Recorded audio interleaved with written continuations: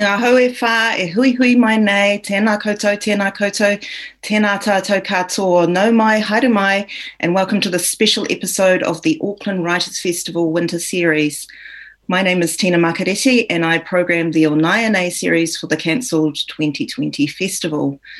The series focused on what is vibrant and exciting in Māori and Indigenous creative writing in Aotearoa today, so this special episode is a little taste of some of that program.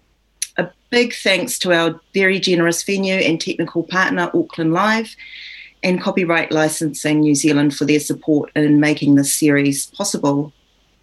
I'm talking to three of our original Onaianei guests today, focusing on their most recent work, which they will also read from briefly. We'd love to have your questions throughout using the chat functions on Facebook and YouTube, and please feel free to share this episode via social media. The writers' works are available for sale by clicking the Buy the Book link in the description. A reminder that with a live stream event, there is a risk of spammers, so please do not click on any links in the comments unless they are supplied by the Auckland Writers Festival. And the sessions are free to view, so ignore any requests for credit card details. So I'd like to welcome our three writers in the order in which they'll appear. First, we're going to be discussing Renee's novel, The Wild Card. Nau mai, haere mai, Renee. How's it in Otaki this morning? It's a bit grey. It's a wee bit grey, but it's okay. I'm nice and warm. Good. And secondly, we'll be meeting Joshua Whitehead to discuss his novel, Johnny Appleseed, all the way from Calgary. Tanze, Joshua. And you're in lockdown still, I guess. Yeah, Tanzania Tamak. Hi, my friends. I still am in the Western Canada prairies where it was raining earlier and now it's pure sun. So you take it as you roll. Oh, kia ora. Thank you for joining us. And finally, we'll be treated to some music and poetry from Ruby May Hinepunui Soli's album, Pōneke. Kia ora, Ruby. Kei te pihi a koe. Oh, kei te mawiwi au. Engari, I'm looking forward to today very much, nevertheless. Kia ora. So thanks so much, all of you, for coming to talk to us. I'll talk to Renee now, and we'll look forward to speaking to you, Joshua and Ruby, after that. So playwright, novelist, poet, memoirist and blogger Renee, who is Ngāti Kahungunu, has documented New Zealand's social history in work that includes Wednesday to Come, Setting the Table, and the memoir These Two Hands. Her most recent book, The Wild Card, is her first crime novel, and it has just been longlisted for a Ngaio Marsh Award for Best Crime Novel. Congratulations, Renee. Among her many awards, Renee is a recipient of an Officer of the New Zealand Order of Merit for services to literature and drama, a Creative New Zealand Te Waka Toi Award, and a Sir Kingi Ihaka Award. In 2018, Renee received the prestigious New Zealand Prime Minister's Award for Literary Achievement in Fiction. Still writing prolifically in her 90s, Renee is an inspiration to us all. Kia ora, whaia. Kia ora. Kia ora. The Wild Card is about a character called Ruby Palmer, who was left in a kete at the back door of the Porohiwi Home for Children when she was a baby, and then at 7 years old discovered that Betty, the person who stopped bad stuff happening to Ruby at the home, has drowned. A New Zealand Books review says the treatment of children put into state care and abused in the institutions that were meant to care for them is a deep part of the story. So too, though, is the fight for justice, as is the institutional racism that still pervades society today. So this is a crime genre novel, which is a new form for you, Renee, but there is also a personal story at the heart of The Wild Card. And I was wondering if, in that case, was writing a crime novel quite different from your other writing or more like your memoir than we might guess? Well, it came about by accident because I was teaching a group the first crime novel workshop I'd ever done, and I'd made up the 10 sessions over the January, and we met in February, and I thought, I'm not going to be able to know if the course really works or not. So I decided at that moment that I would do the course along with the students So I wrote 10 pages a week, which is the deal. They don't come on the course if they don't do that. And so at the end of the course, I had 100 pages. And I thought, well, I'm a child of the 30s, waste not, want not, so I'll use it. And I've read thousands and thousands and thousands of crime novels, and I'm interested in the history of crime novels and how people, as readers, some of us anyway, like to be scared or mystified or whatever. And so I wrote it, and I have also been a follower of the inquiry into sexual abuse in state care, and am disappointed with the progress of that. And I thought of the Lake Alice inquiry as well, which is still dragging on years and years later. And so I thought it was time to kind of write a story about that and show lives that had been perhaps Ruby escapes the worst of that, but she doesn't escape the memories and, of course, Betty's death. And I wanted to clothe all that in a style that people would read. So I chose a kind of style that is a light sort of funny, bit cynical, lots of swearing, that sort of thing. And and so that's how I did it. I'm not a really brave person in reading. I mean, I don't like old women being killed for obvious reasons, all that sort of thing. But I knew that you were supposed to have the splinter of ice in your heart if you wrote a crime novel. So I thought, well, I better have the crime is an historical one that the book centres around, but I thought maybe I should have one in the present day. So I killed off one of the characters, and I didn't really like it. I didn't like doing it. I liked the character, so I just, on the Monday, I worried about it all weekend, and on the Monday I just rolled back the stone and and there he was alive again.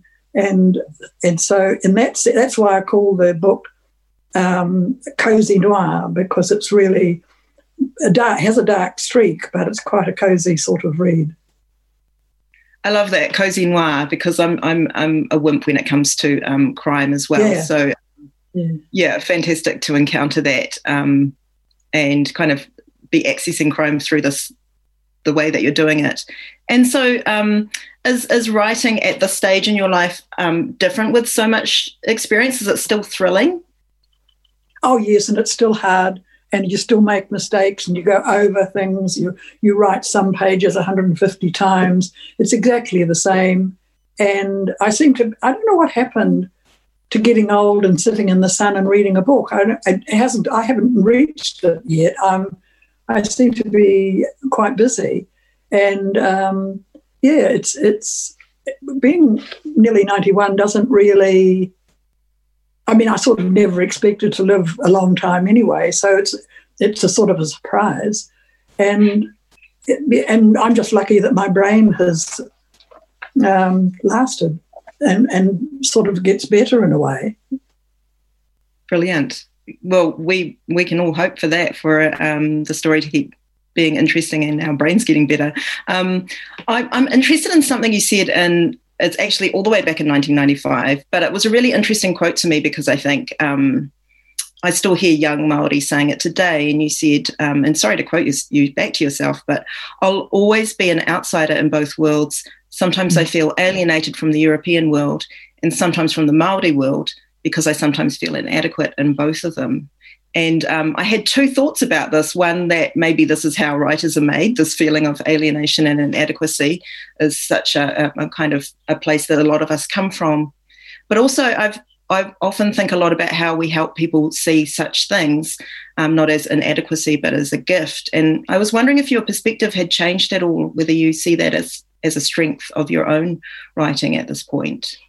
I think, I don't think it's changed. I think I always see myself standing on bridge, one foot on one side, one foot on the other, And I'm comfortable. I'm comfortable that it's not heartbreaking. At one stage of my life, I was very conscious of my feelings. But you see, the thing is, I don't feel at home all that well in the Pākehā world either. I don't feel at home in the literary world, for that matter.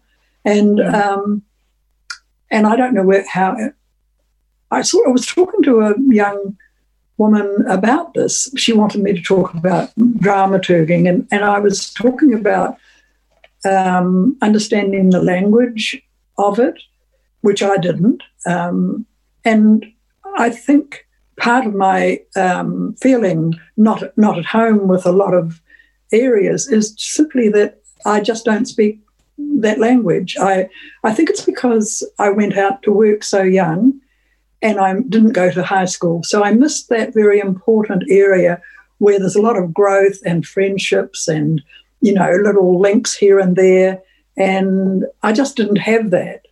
And I just went straight to work. And so my contemporaries at work were older women who were lovely to me. They just were great.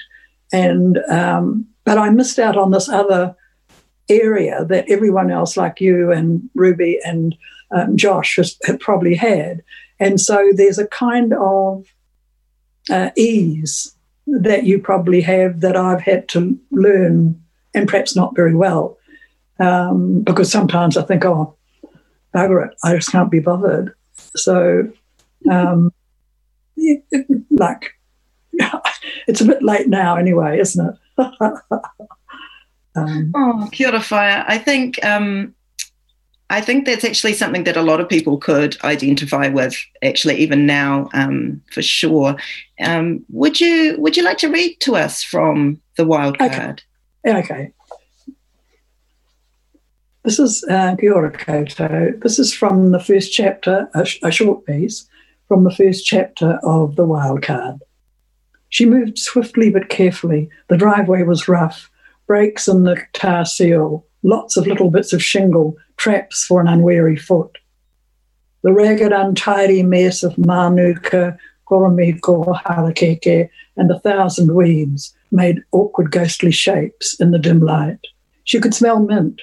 Must be wild mint in the paddock over the stream. Mint loved water. Even the promise of it was enough to make it send out its perfume. Only a foolish gardener would plant mint in the garden. Mint is a great coloniser, brought here by other great colonisers. The last time she'd been on this driveway, she was 7, and so terrified she'd wet her pants as she ran. Now, 30 years later, she was more concerned about getting in and out without being seen.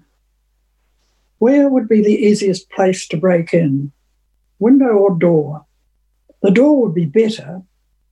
The long sash windows were notoriously easy to jiggle, but you ran the risk of breaking the glass. Although if the building was going to be pulled down anyway, would that really matter? She guessed the law wouldn't see it that way. Anyway, she'd be in and out reasonably quickly, whichever way she chose. She stopped by the path over the large culvert, ignored the stream, glaring palely through the gloom, stared at the back of the house. Well, this wasn't too bad. No ghosts of matron or the balaclava man, no drowned Betty lying on the path. Why had she built up such a fear of the place? It was nothing but a sad old house that had outlived its time. It wasn't responsible for what human beings had done in its walls. She took hold of the window frame and shook it. The house grumbled in protest. The window was secured by little levers each side, not really burglar-proof. If she slid her knife up the side, where age had walked the wood, it wouldn't be too difficult. She leaned on the door, and the house moaned like a ghost was walking the old passageway. Shivers of possibility trembled in the air. She turned and stared at the shed. The door hung open, so she pushed it in, a mess of cans and bottles, some Kentucky Fried packets, Big Mac burger bags, even a used condom. Yucko, must have been really drunk or really desperate. She started down the other side. Her arm caught the end of a wet branch. and water splashed on her jeans, cold needle tips on warm skin. The lower she went, the more she became aware of the change in light. It hadn't exactly been well lit further up, but down here it was really dark. The clinging moisture embraced her in its damp grey arms, made her want to be home, warm and alone, sipping a glass of red, listening to one of those old songs that Kate had loved. Sam Cooke, she thought, a change is going to come. Change had already come, and she hated it. One of the bushes moved. She stopped. Breathed quickly, heart beating like a snare drum tattoo. An illusion caused by the wind? Hardly. This was a breeze by Porohiwi standards. First rule, don't muck around. She swerved away, and now it was definite. The shadow moved too. She was 3/4 of the way down, too late to go back. What to do? Take over? Take off? Take them on? The old mantra. Not much choice here. She turned, took up the stance. The shadow moved faster now, not worried about noise as it crashed through the bushes. He came out of the dark, a running black ghost. Kia ora. Kia ora, Renee. And we have just one audience question that we might be able to finish with. And that is about does being lesbian add to that feeling of being marginalised that you were talking about? No, actually it doesn't. But Brilliant. like I don't care. So it I was lucky. Like I was 50 when I came out, so that's a really good age to so you can say whatever you like really. And of course I did say whatever I liked, and I think I had the confidence and thinking, oh well, nothing else bad can happen. I've found myself, and this is what it is. And so I just started writing, and I think it's added a richness to my life that I'll always be very grateful for. Mm. Oh, kia ora. Ngā mihi, Renee, that's really lovely to hear, and thank you for sharing your thoughts with us. We'd love to talk to you at the end and after I speak to Joshua and Ruby, so if you could stay with us. And of course, for those audience members to remember, you can send through your questions on YouTube and on Facebook. So our next guest is Joshua Whitehead. Joshua Whitehead is a Two-Spirit Oji Nehiyaw member of the Peguis First Nation. He is currently a PhD candidate, lecturer and Killam scholar at the University of Calgary, where he studies Indigenous literatures and cultures with a focus on gender and sexuality. He is the author of the futuristic cyberpunk poetry collection Full Metal Indigiqueer. He is also the author of Johnny Appleseed, our focus for today, which was longlisted and shortlisted for several literary awards and won the Lambda Literary Award for Gay Fiction and the Georges Bounet Award for Fiction. In Johnny Appleseed, the protagonist is a Two-Spirit Indigiqueer who leaves Winnipeg, Manitoba, to attend his stepfather's funeral on a reserve. In a review, Alicia Elliott described it thus: every so often, a book comes along that feels like a milestone, with revolution nestled beneath every sentence, every word. She also says, perhaps the most refreshing part of this book is the frankness with which Whitehead writes about sex, particularly queer sex. So just a warning about content in case you're watching with children. Tanzia, Joshua. Hello. Thanks for having me. Thank you for being here. When I was in Toronto a couple of years ago, unfortunately, I did not cross your path because we were there at different times, but there was a real buzz around you and Johnny Appleseed. But, however, I suspect many New Zealanders haven't encountered your work before. Johnny Appleseed is both raw and lyrical, and it's confronting and beautiful. Through the language and rhythms of your writing, I felt immersed in the particular sounds of your homelands. your people and a particular way of being in the world. So I wonder, as an introduction to the book, whether you might talk about some of the different influences on your work and your voice as a writer. Yeah, Johnny Appleseed is a character I've had for kind of in me or with me for the latter part of like over a decade. So he started as this kind of Bildungsroman that I wanted to write when I was in my late teens, early 20s, when I was very obsessed with the beatniks at the time, On the Road and Ginsberg kind of being the big ones. But I was really interested in kind of discovering what it'd be like for an Indigenous youth and a queer Indigenous youth to be kind of living this beatnik lifestyle. So he's been with me for a while. He was more of a tertiary character. And then I wrote Full Metal Indigiqueer, and we had these kind of sensual beach poems, which didn't quite fit with the larger, maybe cyborg elements of the novel or the book itself. So we cut these beach scenes, but I loved them so much. They were really evocative. They were from several beaches in Manitoba. And then lo and behold, Johnny Appleseed, aka the Glitter Princess, I call him, just kind of sashayed into my mind and was like, this is my time, write me in. So I did. And he started as a short story and then became a novella. And then as he is a little bit of a diva, it was like, write me into a full novel. So that's how Johnny kind of came into being. But he's very much influenced, I would say, by folks such as like James Baldwin. And then there was a Canadian writer, Raziel Reed, who won a Governor General for a book called When Everything Feels Like the Movies, which was also published by my same publisher, Arsenal Pulp. And it was kind of the first time I thought, okay, it's really interesting to maybe push the boundaries of what we consider innocence, I guess I would say, in writing about and for and with youth. So Johnny Appleseed came into being, one, because of my fascination with him as a character, two, because of what was kind of happening perhaps in what we call the Canadian literary scene, and three, maybe from a blind spot, I would say, in thinking about healthy and respectful and powerful representations of gender and sex and sexuality written by and for Indigenous, Two-Spirit, queer, trans folks. So often it's written from a vantage point of an outsider, primarily a non-Indigenous, primarily white, cis author who kind of writes about these in ways that are just misconstrued, tangled, not well researched.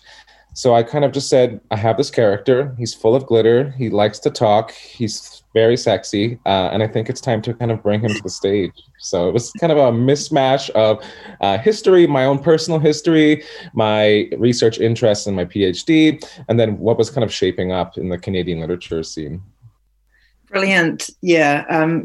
You actually already answered one of my questions, which was about that kind of exchange between Johnny and you, which seems to be quite visceral as you're reading, and the Glitter Princess. But there's also something of, I guess, the Indigenous places that you live and place is really strong there.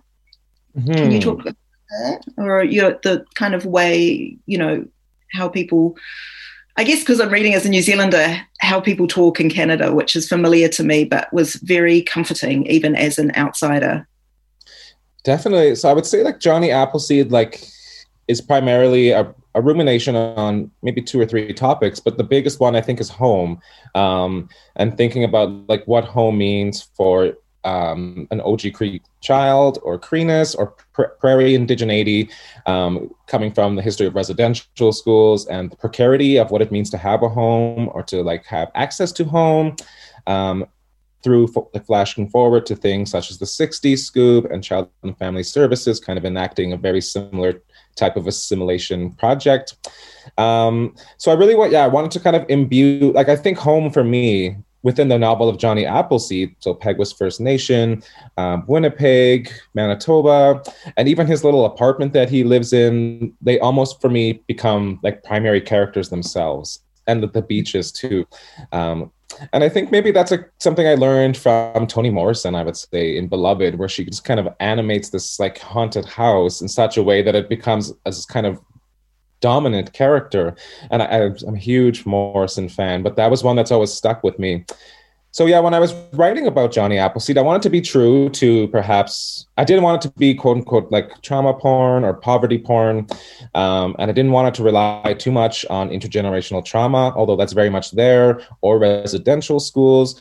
What I wanted to do was perhaps show what perhaps a non-Indigenous person might see the reservation as a wasteland, which in ways it can be. A lot of my family do live in somewhat decrepit homes, which are subjected to flooding every year from the rivers, primarily the Red. But I wanted to kind of be truthful to what Peguis First Nation and what Manitoba in general look like, in that they are harsh. We get plus 40 in the summer, we get minus 50 in the winter. It's a very harsh landscape to be there in the prairies. But to also empower that. So one, it's difficult. Two, there's really kind of genocidal histories. But three, there's also this untouchable and really kind of humble beauty that I wanted to also show. So for example, just there's like one little scene where there's this horse that's kind of surrounded by the floods, but he's still kind of thriving. And Johnny ruminates, like, oh, he's still so well fed in a place that's meant for death. And I think that was kind of the crux that I wanted to show with what I think of as home in the novel. Mm-hmm. It's really moving, the way you're able to do all those things. And I might even have to listen back to this just to go through those references again. Your acknowledgement section is also an incredibly powerful piece of writing. And actually, when I got to that part, it felt like it kind of decoded some of the stuff that was going on, because the novel itself is such a kind of powerful punch in many ways.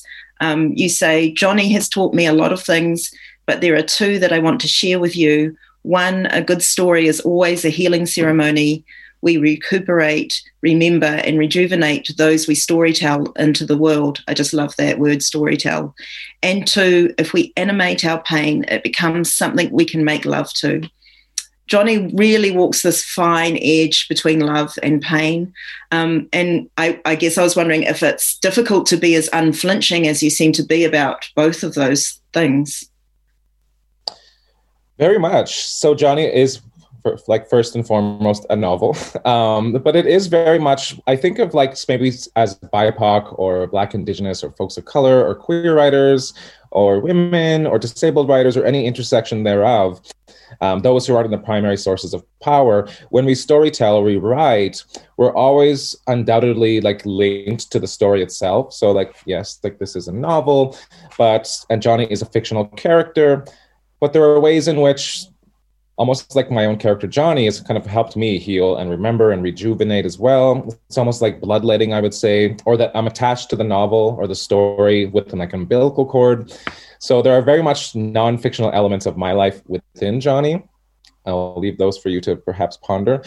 But I think as a storyteller, it's ethical to be, it's our responsibility to be ethical to our characters as well, to listen to what they want to say, even if it's perhaps damning for one's own self or goes against their own code of ethics. So I think my job as a storyteller, or what we might say in Nihiawi and in Otachimo, is to listen fiercely to character, to myself, to the communities, and then also to not think of myself as writing singularly or as writing in a vacuum. So like the acknowledgements page is basically me having to kind of give back to every single person who has paved the way for this book to even be in the world. So perhaps I would say sometimes I think literature is also spelt as accountability, and it's always going to be, for me, embroiled within the community itself. I don't write singularly. It's always kind of a communal, reciprocal thing. Oh, kia ora for that. That's just, fantastic thing to hear. Would you read to us now, please? I would love to. It's been a while since I got to read my little glitter princess. So I put a call on Instagram, and this is what people wanted to hear, this chapter. So it's about midway through the novel. I told Tias about that night a few weeks afterwards. He came over while my mom was at bingo and my kukum, or grandmother, was in Winnipeg for the weekend. My body was shaking involuntarily as I recalled the story for him. I had to sit down, and he took me to my room. which was less an IKEA showroom and more a hand-me-down mattress without a box spring on the floor and a hamper for a dresser. My saving grace was my box TV and our pirated satellite, though. He brought me a cold cloth and he laid it on my forehead and told me everything was going to be okay. I asked him if he could hold me and say that. He did. After a few minutes, he took my hand in his and we laid our legs over top one another like a wishbone. We both stayed there looking at one another, not saying a word, sweat on our brows in the dry heat of August. I moved the cloth so it draped over both of us, and we slid our heads that much closer. The tips of our noses touched, and we left them there, puckering for a tunic. We clasped one another like a zipper. The cloth blocked out all the light, and we lay side by side in darkness. I felt the heat of his breath on my Cupid's bow. We slid off our jeans and raised our t-shirts to press our bodies closer, our nipples kissing too. Our breaths grew heavy. His thighs were bony and my clavicle dug into his, but it was the most comfortable I had been in a long time. After our bodies were drenched in sweat, we pulled off the cloth and we laughed. He stared at me for a long time. I saw new parts of his body I'd never seen before. A chickenpox scar on his cheek, the width of his bottom lip. We both knew what the other was feeling. Instead of saying we liked or we loved one another, we just lay there on our backs, our brown skin shiny in the rosy light that poured in from the evening sun. We surveyed each other's body, him seeing the scar above my clavicle from when I fell down the stairs as a kid, and me seeing the patch of hair missing from his scalp. I knew then that I loved him. It's funny, though. Funny how an Indian love you sounds more like I'm in pain with you. Hi. Thank you. Thank you so much. That's so moving. Just to maybe finish, I'm really interested in, you've got some projects coming up as well. You've got Making Love with the Land, which explores the intersections of indigeneity, queerness, and most prominently mental health through a Nihio lens. And also Love After the End, Two-Spirit Utopias and Dystopias, a book of speculative fiction by Two-Spirit and Indigiqueer writers, which both sound amazing. Can you tell us more about those? What are you looking forward to about those projects? Yeah, so I have Love After the End coming out again with Arsenal Pulp Press. Same one as Johnny. That comes out in fall 2020. And we have 9 brilliant writers, mostly emerging, Indigenous writers, most of whom identify as queer or two-spirit or trans, coming forward telling all these stories, but instead focusing on the utopia, because I think we already kind of live as Indigenous and queer folks in a dystopian present, even more so now under COVID-19. So I'm very excited for that. I feel like I keep flip-flopping. So I do like this kind of nerdy cyborg book, and then it's like a novel about pain, and then a nerdy book. And then the forthcoming book that's written solely by me is, as you said, Making Love with the Land. And that comes out hopefully fall 2021 with Knopf Canada. And yeah, very much explores indigeneity, mental health, queerness through perhaps it's a very vulnerable lens as nonfiction. And I'm led there by Johnny, as the line, as at one of the quotes you said, if you animate your pain, you can make love to it. He notes that a humility is just a humiliation you loved so much it transformed. So the book is really kind of thinking about like how do we be accountable and reciprocal with things we might think of damning, such as insomnia or body dysmorphia. So stay tuned. I'm excited. Joshua, thank you for sharing that with us. And if you can stay with us until we come back together at the end. But those are definitely books to look forward to, and we might be able to get you out here to talk about those books in future years. Okay, thank you. Remember, you can send through questions and I will see if we can fit them in. Our final guest this morning is Ruby May Nepunui Soli. She is Kaitahu Waitaha and Kati Mamoi. She's a musician, writer, and taonga puoro practitioner living in Pōneke, Aotearoa. She's also a music therapist and has played with artists including Yo-Yo Ma, Trinity Roots, and Whirimako Black. Ruby's poetry has been published in journals such as Landfall, Minarets, and Starling. Her debut book, Tōku Papa, will be published by Victoria University Press in 2021. And her first album, the subject of our discussion today, discusses the hidden histories of Wellington as well as the part that the environment plays within the recording and composing process. Kia ora, Ruby. Morena. Morena. What's really exciting about being able to talk about your album Pōneke today is that in the original Auckland Writers Festival program, you were going to make music for our Ornaianei evening event while other guests read their work. Now we get to hear some of those haunting, stunning sounds through the album, which is kind of a tour of the Wellington area. And in your introduction, you talk about all the voices that live and sing within us, and that you see time pulled around us like a korowai. We are layered within it. I was just wondering if you can tell us how those ideas are woven into the music as part of the process. And I'm thinking of things like layering sounds from different places. Yeah, I can definitely talk to that. So I think that with the kind of visual sense or other senses, it can be quite easy to take away senses of history in a lot of ways, and there's a lot of erasure of especially Indigenous histories in those ways. And I think this is especially relevant at the moment when we're looking at kind of these statues being taken down around the world and Indigenous and Black uprising.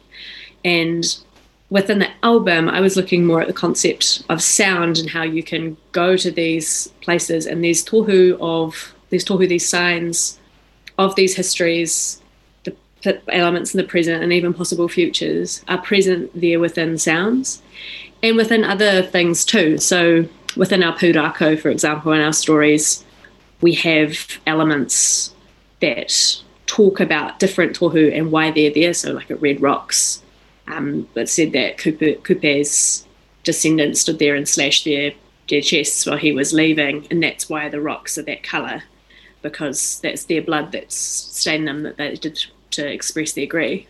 So we have all these signs there that are our kind of version of statues and our kind of version of our origin stories. So it was kind of wanting to expose those and to kind of weave them all together using music as that common thread, music and poetry and art as well, to kind of give people a way into seeing that and understanding those layers beneath the places they live in, no matter kind of what sense kind of spoke to them. Kia ora. Yeah, so it might not be 100% conscious, but the stories will filter through the music, and then there's the words and the images as well. Yeah. Sure. So you and I first met a few years ago when you came to my Māori and Pacifica creative writing class as a student, and then after a while I was getting to know you, and I found out that you were also completing a Masters of Music at the same time and studying poetry, and then since then you've published and performed all over Aotearoa, and as well as this album we'll soon see the poetry collection. So that's really exciting to see you grow in that way. But is there a real strong intersect there for you between music and poetry? There's a huge intersect, and I really appreciate when places can kind of understand that those things can be quite inseparable. I think especially in a lot of Indigenous kind of arts spaces. I can't speak to other ones, but I know within Te Ao Māori, like a lot of people I know who are kind of focused on expression, and it's all storytelling. Music is storytelling. I think anything that you've got an impact into the improvisation or the composition or even the representation of that, of how it's presented, it's all elements of storytelling, which is how we have passed those histories down. Storytelling is survival, and we just need to choose that form that it comes through. And for me, idea always comes first, and it's not necessarily a music idea or a writing idea or a film idea or anything like that. It's just an idea. And then you can kind of choose where you take it from there, I think. I love that idea. Storytelling is survival, and all the different ways that it happens. And there's kind of a continuity there between what might be seen as pre-colonial or post-colonial or whatever you want to call it. It's all the same for Māori in terms of what way the story is told. And so Pōneke as an album, for me in my ears, it's quite mournful. There's some mournful sounds in it. And in an online conversation with Esa May Ranapiri, who was also part of our Naianei series, the original series, you say, writing into a place is a very Māori way of creating, I think. And yes, it hurts to do it and to move through it. And there's a connection here, obviously, already happening between what Josh was talking about, what Renee was talking about, and this idea of the pain of connecting with some of these things. But I was wondering if you can talk about the necessity to move through these painful places as creators, and perhaps particularly as Indigenous creators, although I don't think it's limited to our indigeneity. Yeah, I think it's lovely to bring Esa into the room too, because I know that Esa is a huge part of the kind of Takatapui writing community in New Zealand, and is such an amazing support for all of us. And it was such a beautiful wānanga to have as well, because their work really does write into place, and often places they haven't had the opportunity to go to, and writes this narrative of kind of this disconnection that a whole bunch of Indigenous youth especially have, and kind of highlights that so people can really feel what it's like to be in the crux of that. And it's so important to be able to read those experiences by other writers so we can in turn be able to create these works. So yeah, for writing into those places, there's kind of a really beautiful way about writing, and it resonates a bit with what Joshua said about it feels like healing. It feels like a healing ceremony. It feels like a whakaora in so many ways, because for me this was writing myself into this place. It was me realizing I'm going to be here for a long time, and I'm not mana whenua here, but in a way, like, I can mihi to things that are here. I can mihi to mana whenua, and how I communicate. Like, I'm not going to stand up and do a whaikorero. I'm not a male whaikorero, kaikorero here. So I was like, this is how I speak. This is how I mihi. So that's what that work became. And for me, it was by learning about where I was and where I am, I was learning about who I was as well, and learning about the routes that my people have taken through this island to get to Te Waipounamu, which is our spiritual home, really, and kind of learning about what that looked like. Yeah. Kia ora, Ruby. And so I wonder if we could hear some of those sounds now and your words. Let's do it. So I've got, I'm going to read 4 quite short pieces that will have some of the tracks in the background, so you can get kind of an idea of how the pieces feed into each other. And then at the end, I'm going to read a piece from my book that's coming out in 2021, Tōku Papa. So first up, this is set in Karaka Bay. It was a karaka plantation from Kati Māmoe, and those karaka trees are still there today. So this one is called Karaka Wana.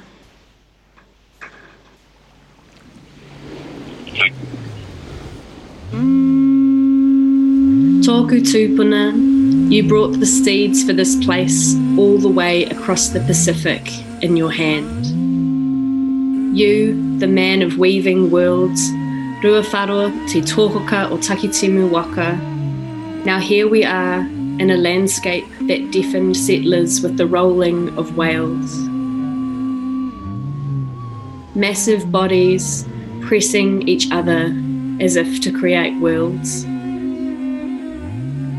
I stand feeling the ihi, the wehi, the wana of your children bubble under my feet, in a space that now is only this one world, with nothing under its waters but space.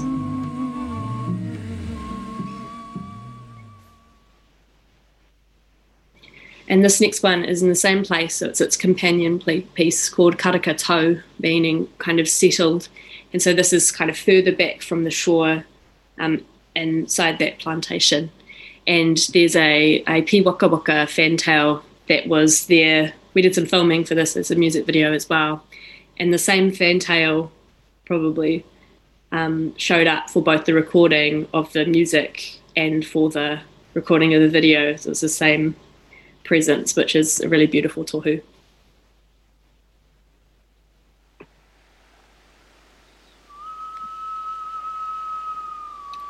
E koro. Thank you for telling me how karaka do not grow by the ocean by their own hands. Thank you for showing me the trees our Kati Māmoe Tupuna planted in this place. They still grow strong for us. I return here when you have gone. Deep in this plantation, I watch Pi Waka Waka move between poison berries, unaware that time has moved, that the waves we can hear are cars by the shore.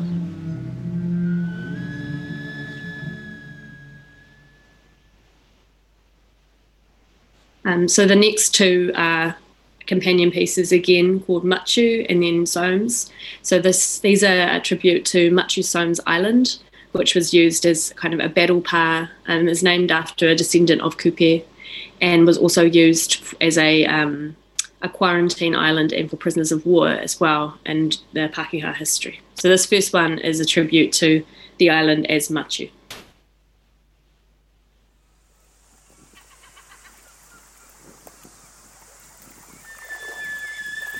E papa, kei hia koe. I slashed my breasts until the rocks were red for you. You name an island for me. Isn't this what all fathers do?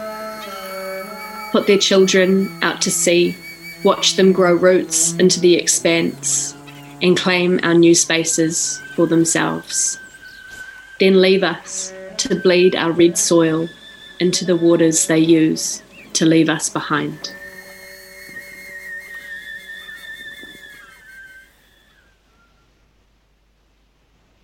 And this one is a tribute to kind of the Somes part of that place. And it's recorded in the battle, the gun emplacements within the island. So that has a kind of a natural reverb within it.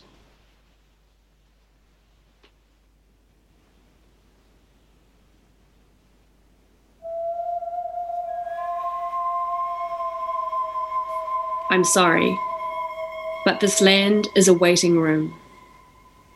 The stagnating wairua evaporating to slow mists, entrapped houses filled with chlorine, sulfur clouds in the air. This is a rugged purgatory for what you did, for what you didn't do.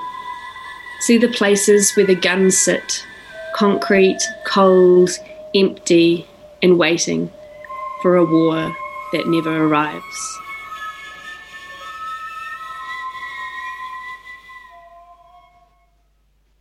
Cool.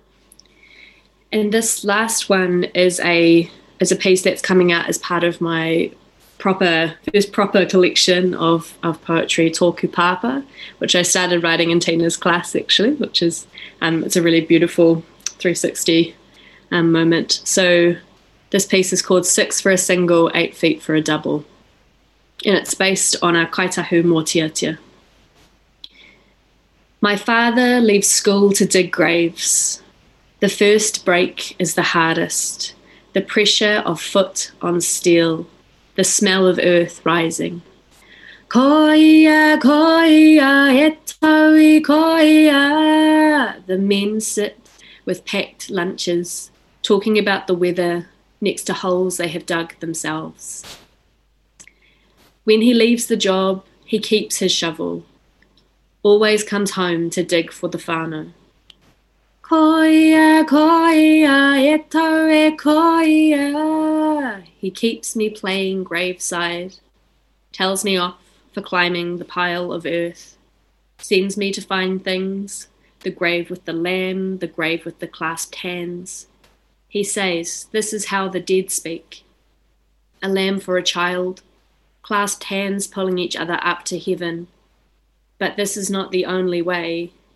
The atmosphere traps us in our bodies, holds our teeth and tongues in place. My father says he has no rhythm, but when he digs, you see it in his body.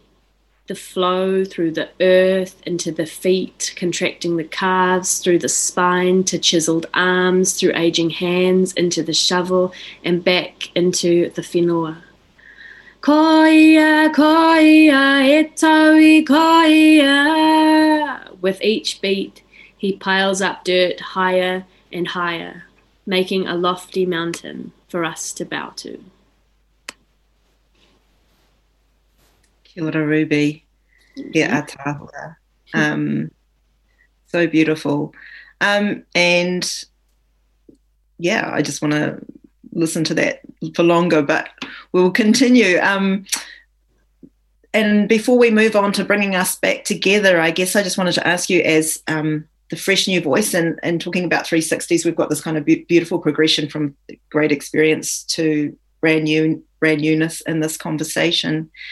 And I was thinking about giving yourself permission to use your voice in the world in this way. There's such an onus on Indigenous writers to represent more than just their own story. So did you feel like you had to develop that ability to be a writer in the world and to speak your truth aloud? It's an intense pressure, and it's one that I never realised that Pākehā writers don't always have to have that, or writers that are from kind of that group where you're not othered all the time. I never thought about it. But of course, every time you create something from an Indigenous space or from a queer space, there is going to be that thought from outside that this is what all of this is like because it's the only information I know. And I think within that, there's a role where we all need to kind of whakamana other writers within those spaces so that people realise that that's not the only voice.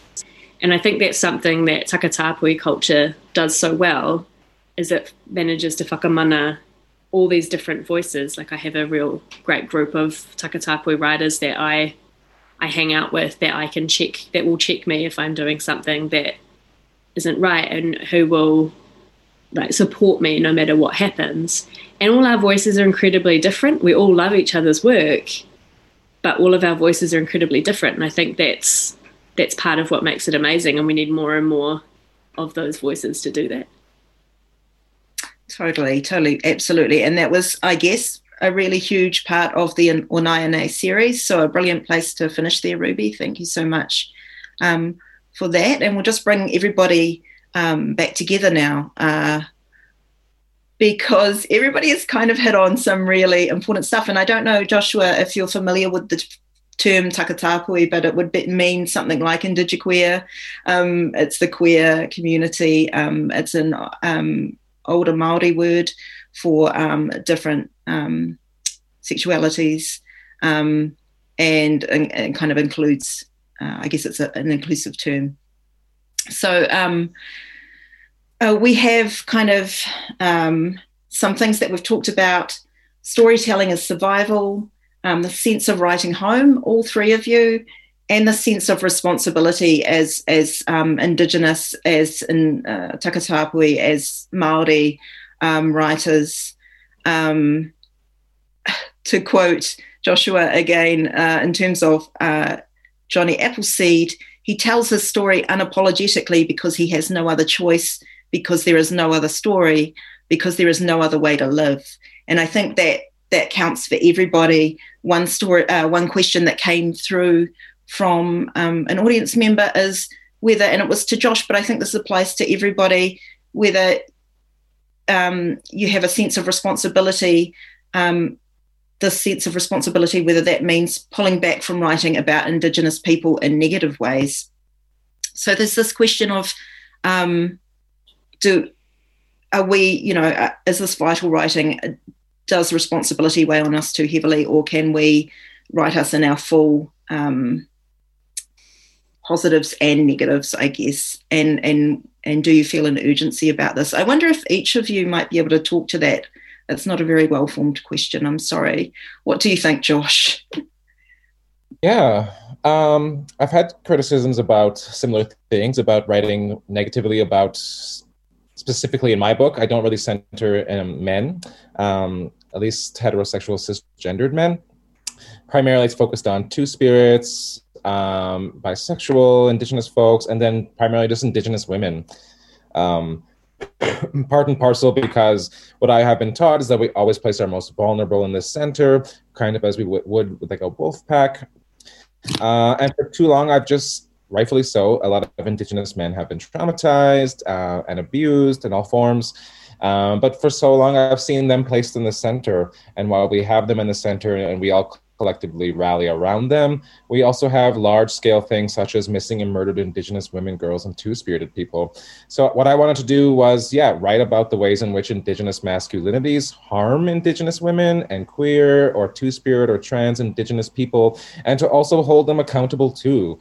A friend of mine, Kai Cheng Tom, Chinese-Canadian writer here, trans writer as well, says that we should think of criticism as a gifting rather than as a calling.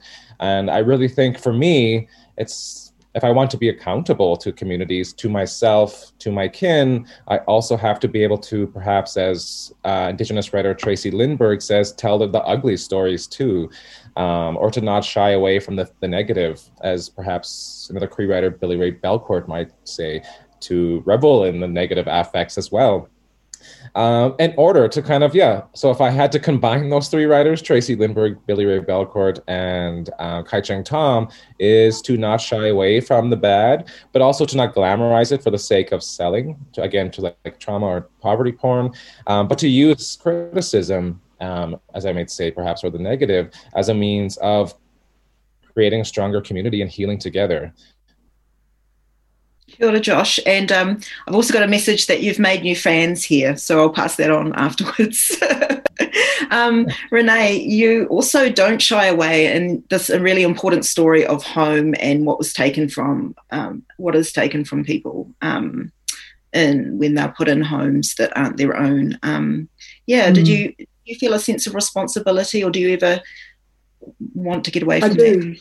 I do feel a sense of responsibility to tell their stories because, well, very few of the stories have been told, except, say, some of them have been managed to say to an inquiry, to, these four strangers sitting up the front, but most they tell you over a cup of tea, or we meet somewhere. And yes, I feel I have a responsibility, but I also feel I have a responsibility to show success as well. That I like the idea of Ruby being haunted by her past and looking for her parents and those sorts of things, but also being smart and in your face and vigorous and liking pies and all that sort of thing. I like to include Takatapui all the time. All my novels have had that in, because it's such a lovely term. I love it because it's so inclusive. It doesn't divide us into segments or anything like that. We are all under this one beautiful umbrella, and Takatapui, it's just such a beautiful, beautiful thing. I love it. I love the expression. I use it as often as I can because it is so inclusive. So I write about that, and I write about the world of a village or world of a town, and that includes Takatapui. Surprise, surprise. I mean, we're all around. We walk up the street. We're old, we're young, and we're finding out, and we know, and some of us know, and all that. It's a great adventure for me to write about that, and it hasn't always been received all that well. I remember a reviewer saying, well, I don't know what sort of women Renee mixes with, but I can tell her we don't have those sort of women here. And I thought, well, I've got news for you, darling. They're all around. It's just that they're never seen. And if it's true that we read to find ourselves, then a lot of us have never been able to find ourselves in a lot of books, but I hope at least Takatapui anyway will find themselves in mine. Brilliant. I don't know why. It just makes me so happy listening to what you have to say, Renee. I think I do know why. Ruby, I've already asked you about responsibility. So I guess to finish off, I guess, yes, we've got this weight, but how do you know, what keeps you going? How do you take care of yourself in this process? What are the joys? Oh my gosh, I'm the worst person to ask that question. I think I heard Niwirangi Kohu Morgan briefly talk about this last year at Hui, and I said to her, I said, what do you do when you get tired? And she said, we can't afford to be tired. No. We can't afford to be tired. She's like, we have the most, Māori women are the most represented in prison in the entire world. Like, you know, our children are being taken, we have people being ripped from their whenua, like all of these things are happening. We can't afford to be tired. And that was not the response I was expecting. I was expecting her to be like, you should, play kawa with yourself and do all these things. But she was like, no, you can't afford to be tired. And I think there's a lot within there. I think there's something else I do now is I think about why people are wanting something, or why people are wanting to consume something. And I look at those reasons very carefully now, and I didn't used to. And I definitely look at when someone asks for work, or when somebody asks you questions about your art form, what you're making. I kind of look very carefully and see if they're there for the right reasons. And I think when you create work as well, there's this really interesting thing where you're almost creating a code for certain people who'll read your work. So when I'm writing something that's definitely consumable on the surface for everybody. Consumable is a gross word there, but that's what the majority of people will be doing. But then there's this behind it, there's that hohonu, that layer underneath, those deeper layers that have pieces for Takatapui, and they have these stories. So giving your writing and your music like a whakapapa that goes deeper than that surface, that gives them histories and acknowledges all the things that have made that writing come into being by being woven underneath. So I think that's part of how I do it, is I have that happening underneath to hold it up and know that